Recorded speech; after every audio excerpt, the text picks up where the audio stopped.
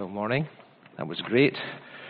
As Duncan has said, the message today is going to be more geared to the fact that we've been focusing on the children, and we're going to be thinking about an incident from 1 Samuel chapter 3, the call of God to a child, and how that child responded to God's call. So let's read 1 Samuel chapter 3, and then we'll think about that.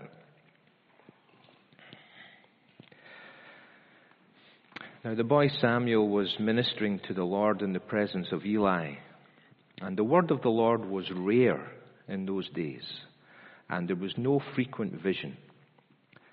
At that time, Eli, whose eyesight had begun to grow dim so that he could not see, was lying down in his own place. The lamp of God had not yet gone out, and Samuel was lying down in the temple of the Lord where the ark of God was. Then the Lord called Samuel, and he said, "Here I am," and ran to Eli and said, "Here I am, for you called me." But he said, "I didn't call. Lie down again." So he went and lay down. And the Lord called again, "Samuel." And Samuel arose and went to Eli and said, "Here I am, for you called me." But he said, "I did not call, my son. Lie down again." Now Samuel did not yet know the Lord, and the word of the Lord had not yet been revealed to him. And the Lord called Samuel again the third time. And he arose and went to Eli and said, "Here I am, for you called me." Then Eli perceived that the Lord was calling the boy. Therefore Eli said to Samuel, "Go, lie down, and if he calls you, you shall say, 'Speak, Lord, for your servant hears.'" So Samuel went and lay down in his place.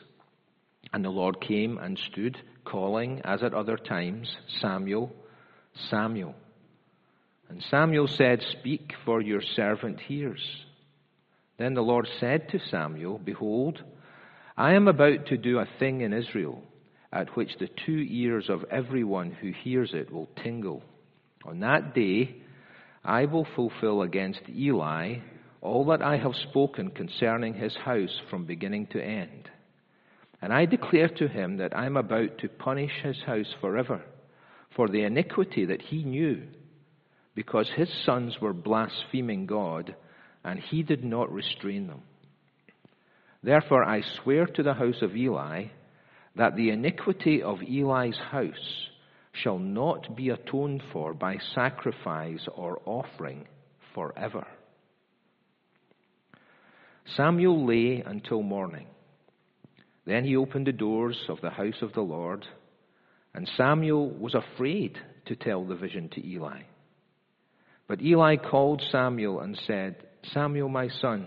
And he said, "Here I am." And Eli said, "What was it that he told you?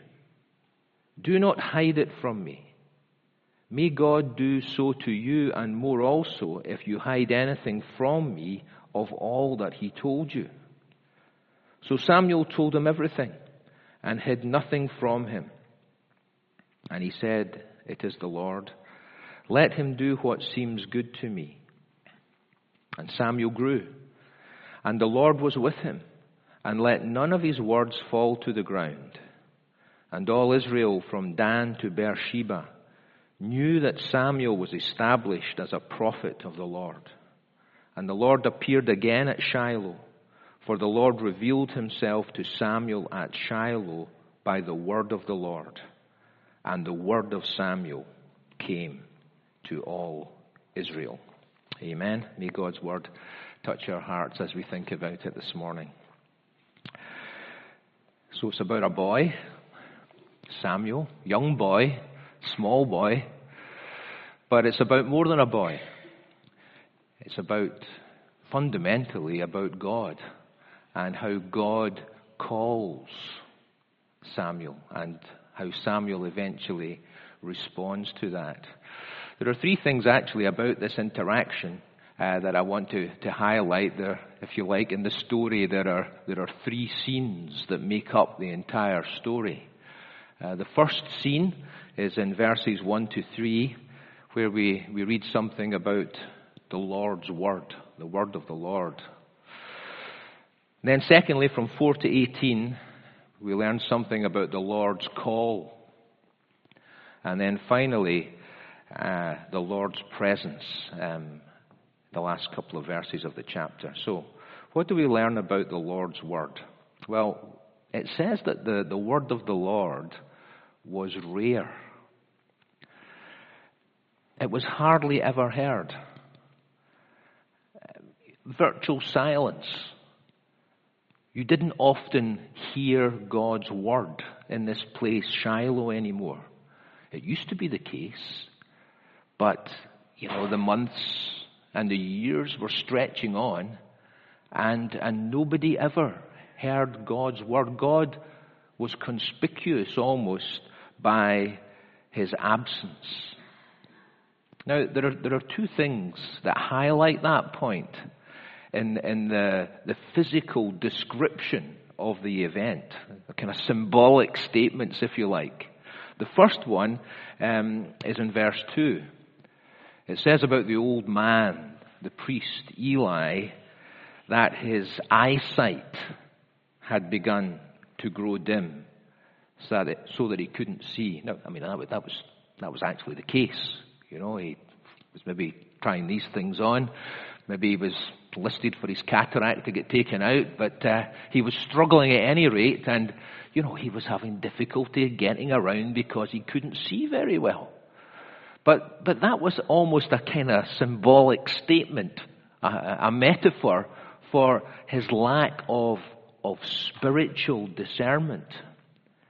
There were certain things, spiritually speaking, that although he was the priest of God, although he had this position of religious prominence, he was not seeing certain things. Now, if you know your story, and if you go back to the beginning of this whole story in chapter 1, you'll know that there's an incident there that makes that point. Hannah, who is Samuel's mother, is praying to God in her distress. And Eli thinks that she's drunk, she's intoxicated, and he rebukes her. And of course he got it all wrong, totally wrong, because he wasn't perceptive enough. It's also true regarding his own family. We'll come to that later on. There were certain things that his sons were involved in. And here we have it in how this story on this particular night develops. It takes a while for the penny to drop for Eli. There's spiritual blindness going on. The word of the Lord is rare. Second point in the description. It says, obviously, it's getting towards evening. And verse 3, the lamp of God had not yet gone out. It was nearly lights out time. Time to conserve the electricity. It was part of Samuel's job, maybe, to just put the light out at night. And there's a metaphor there as well, actually. Because, the light, if you like, the lamp of God, the light that shone for God's presence and God's truth and God's message, it was at a very low ebb. It was flickering. It was nearly extinguished. It was almost ready to go out. And that picture, the picture that's painted, is a picture that's making this point that God's word is not heard. God is not around here.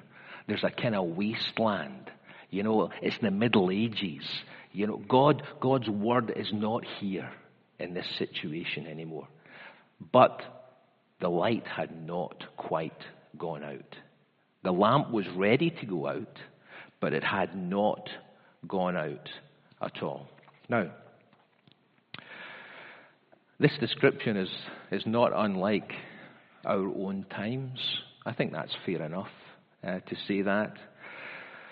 The gospel of Christ, the message of the Bible, the truth about the Lord Jesus Christ, these are things that in our day and in our times are marginalized, are looked upon as being irrelevant by the vast majority, and in fact by many, they are hostile towards the values of the Bible and the message that the Bible brings.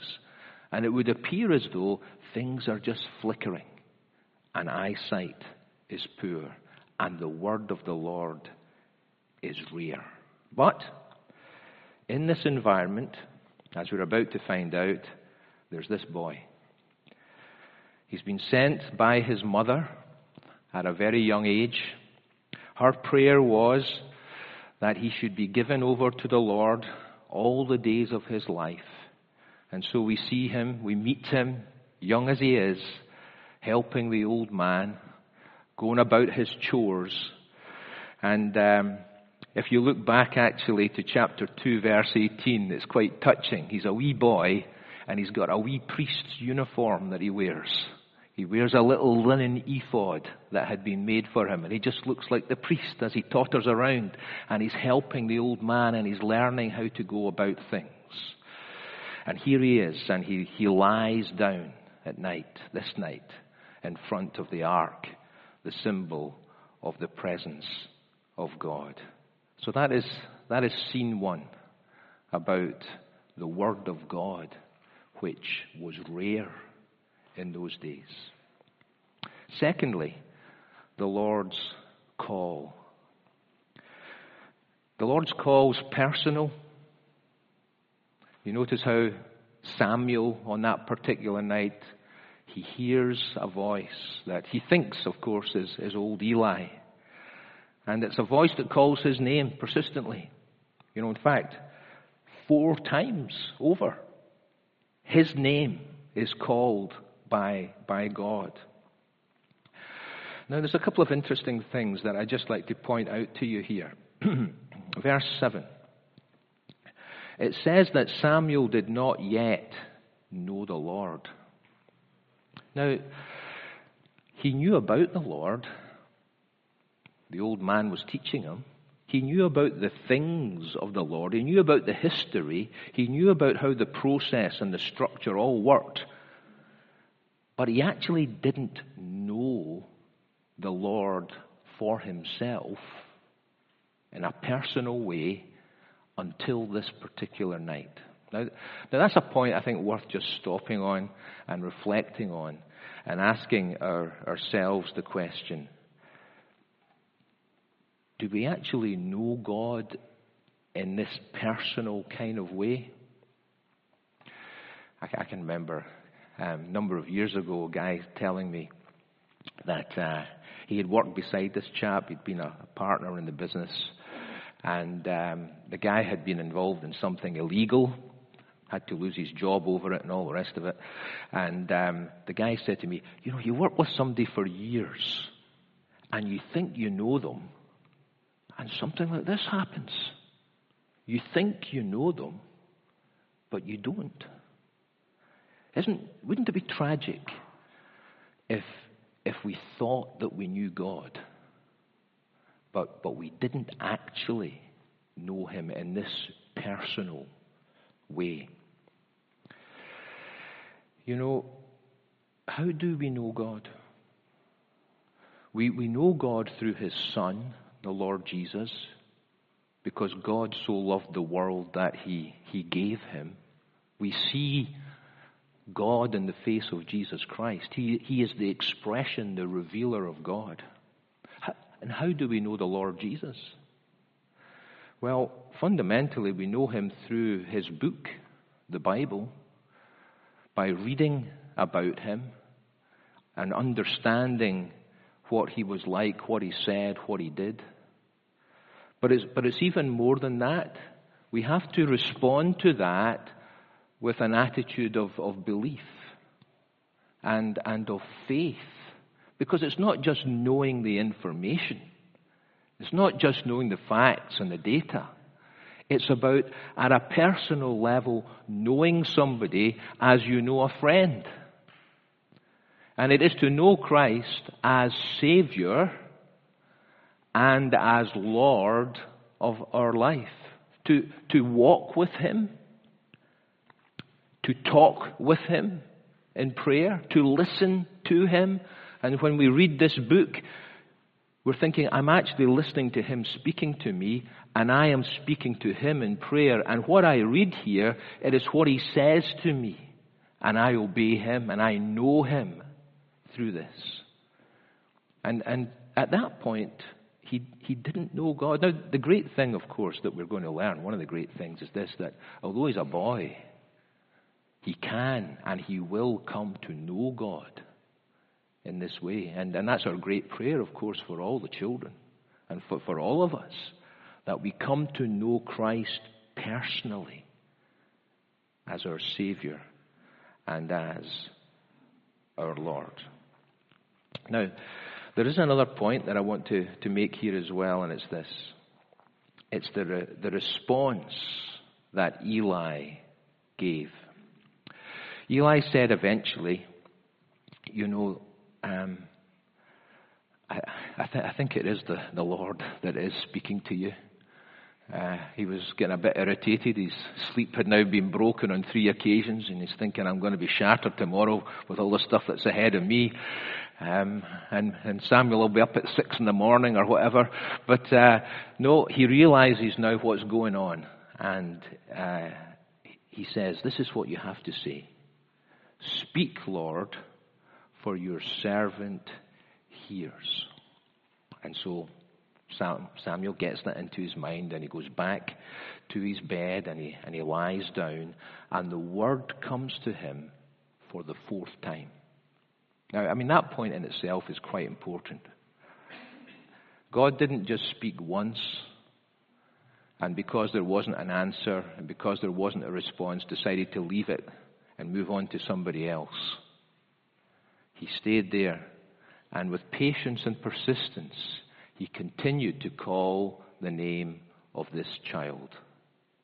God in his patience. We're not often like that. I went out the front yesterday and the wind blew the door shut. And I rang the door a couple of times and nobody came because Angela's out the back. And I thought, what's going on here, sometimes this point is lost to us. It's the patience of God to continue to speak to us and to call us. And he calls us again today by name. And this is the response that is the ideal response that he's looking for. Speak, Lord. Your servant's listening. Let's think about that. Your servant. So I'm not putting myself at the same level as God. I'm not questioning God. I'm not second guessing or criticizing God. I'm recognizing that I am to be God's servant, that he's greater than I am, and I am putting myself in the position of obeying God's word and doing what he says, and of being his servant, and of listening to him. And that is the attitude of heart that is expected of all of us, to humbly receive the message that we need and that God has to say to us. There's a hymn I thought about that's obviously based on this passage. It goes like this. Speak, Lord, in the stillness, while I wait on thee. Hushed my heart to listen in expectancy. Speak, O blessed Master, in this quiet hour. Let me see thy face, Lord. Hear thy touch of power. How should I respond? Speak, Lord. I'm willing to listen. I'm willing to hear and be your servant and serve you. Now, the message that was spoken, I don't think really was a message that Samuel expected. It was not an easy message to hear. It was actually a very solemn and somber message. Now, the background to that, if you were to read the first couple of chapters of this book, is about the sins of Eli's sons. Dreadful things that they did. Immoral corrupt, wicked boys. And yet they were priests. And, Eli did speak to them, in fairness. But we read, did we not, that he didn't really do anything about it. He spoke to them, he rebuked them, but he didn't restrain them. And in fact, in many ways, Eli was complicit in what they were doing, because he benefited from some of the corruption that they were involved in. You can read that. It's almost like the kind of abuse stuff in the Catholic Church and all the rest of it that we've heard in the news. And Eli knows about this, and he hasn't done anything about it. And so God speaks to young Samuel, and he said, my word is not going to be scarce anymore. Here is the message, and I want you to deliver this to Eli. And the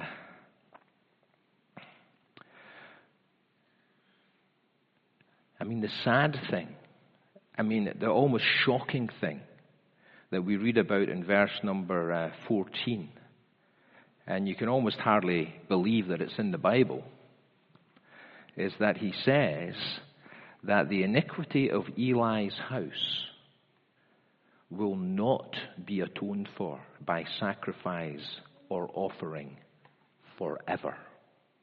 There's no way back. There's no second chance. There is no sacrifice that is going to atone for what these guys did. Now, week by week, we preach the gospel, and we make the point, as we have been from the book of Romans, that we're not ashamed of this gospel. It's the power of God to salvation for anyone that believes. Paul presented himself as the chief of sinners, and God showed mercy to me. We sing Charles Wesley's great hymn, the vilest offender who truly believes that moment from Jesus a pardon receives. And all of these things are true. But there is a certain situation where, although we say the blood of Jesus Christ, God's Son, can cleanse from all sin for anyone who comes in faith, absolutely true, totally true, without a shadow of doubt. If somebody persists in their wickedness, if somebody continues to harden their heart and refuses to accept what God says and persists in that course of life and just never turns around, there is no sacrifice. There is no atonement.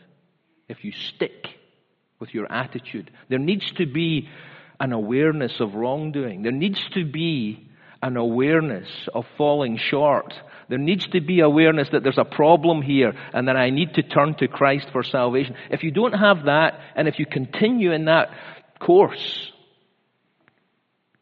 never atoned for. Now, let me get you to turn to another verse in the Bible, actually, that just kind of says that same thing.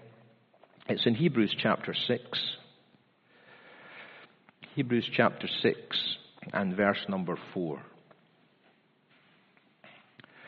For it is impossible, in the case of those who have once been enlightened, who have tasted the heavenly gift, and have shared in the Holy Spirit, and have tasted the goodness of the Word of God and the powers of the age to come, and then have fallen away, to restore them again to repentance, since they are crucifying once again the Son of God to their own harm and holding him up to contempt. Here were people who just brazenly and persistently trampled underfoot the gospel and despised Christ and didn't change their heart. It's impossible for people who continue in that situation to experience God's salvation. So there's a real warning that Samuel has to bring. Difficult message that he has to deliver. And again, for ourselves, it puts everything into perspective. We're not just here on a Sunday morning to hear something that makes us feel good for the week. We're here to hear the truth of God. The truth about our predicament, the seriousness of it, and how the Lord Jesus comes to be the Savior for sinners. And that we need to respond to him and say, "Speak, Lord, your servant is listening." Now, just as we close, the last point, the Lord's presence, the third scene. Well, if the Lord's word was rare, and if the Lord's call was personal, the Lord's presence becomes increasingly obvious. The Lord's presence with Samuel. Because it becomes absolutely obvious to everybody that Samuel is established now as a prophet of the Lord. The voice of God is now being heard. There's an interesting phrase that says that the Lord was with him and let none of his words fall to the ground. And so he spoke. And when people heard what he had to say, they didn't say, "Well, that's just kind of vacuous stuff. That's a lot of drivel. That's all just hot air. We know it's just waffle." No. When people listened to what Samuel had to say, it came across with a sense of authority and importance and the feeling that this was solid. This was right. This is true. And everybody recognized that there was something about what Samuel said that didn't fall to the ground. It was God's word. And so the presence of God was with him. Samuel was being changed. He was growing up, it says, but he was growing spiritually. He continued to have that response in his heart, "Lord, speak, your servant's listening." And as he had that attitude and God spoke to him, and of course he passed this test, didn't he? If he had decided, I can't deliver this message to Eli, after he'd gone back to bed that fourth time and he'd listened to that and he tossed and turned all night long and thought, this is tough. I can't tell the old man this. And the light begins to come up in the morning, and he says, "I better get up and deliver and do my chores." And his job is to open the door, and the sun streams in, and the old man comes in with his head still wet from his shower, and he says, what did he say to you last night? What was that message? And he sees the boy's reluctance, and he says, "You need to tell me."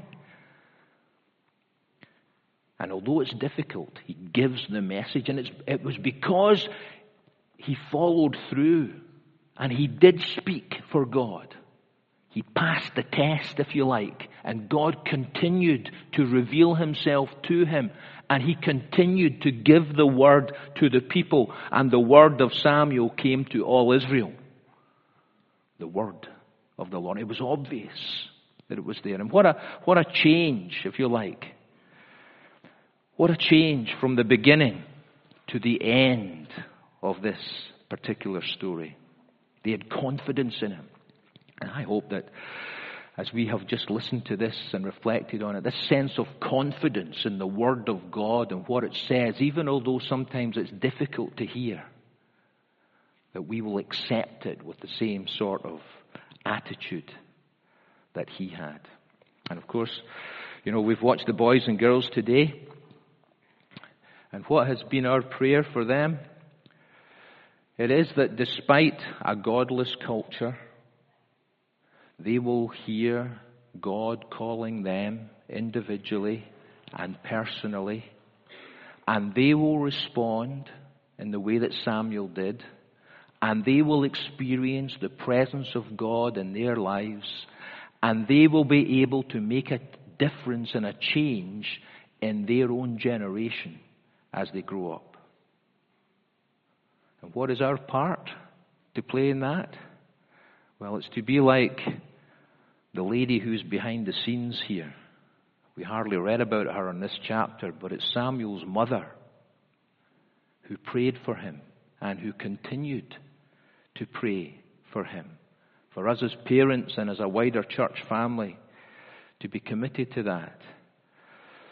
And to be able to say, along with what Hannah did, she said, for this child I prayed, and I will continue to pray. And look what happened. Look what happened.